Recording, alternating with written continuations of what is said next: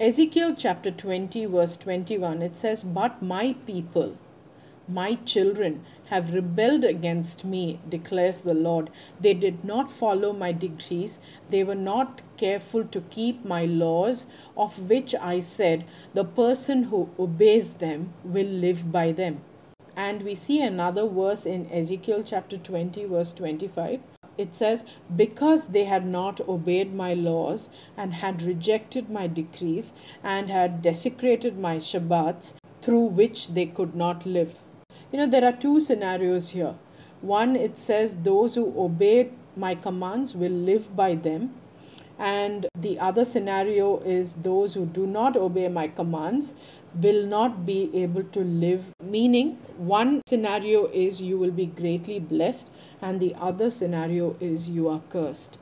In Deuteronomy 11, verses 26 to 28, it says, "I leave before you two paths, a blessing and a curse." God says this: a blessing if you obey the commands of the Lord your God, and a curse if you disobey the commands of the Lord your God and turn away from the way that I commanded you to walk on. It's two parts. It's not God who brings the curse. We choose to walk in one of those two paths, and one path leads to blessing and the other path leads to curse. It's not God trying to put you on this path of curse. We choose to walk on them, and then we end up blaming God for all our misfortunes. Ezekiel chapter 20, verse 11 says, "Therefore I led them out of Egypt and brought them out of the land of slavery.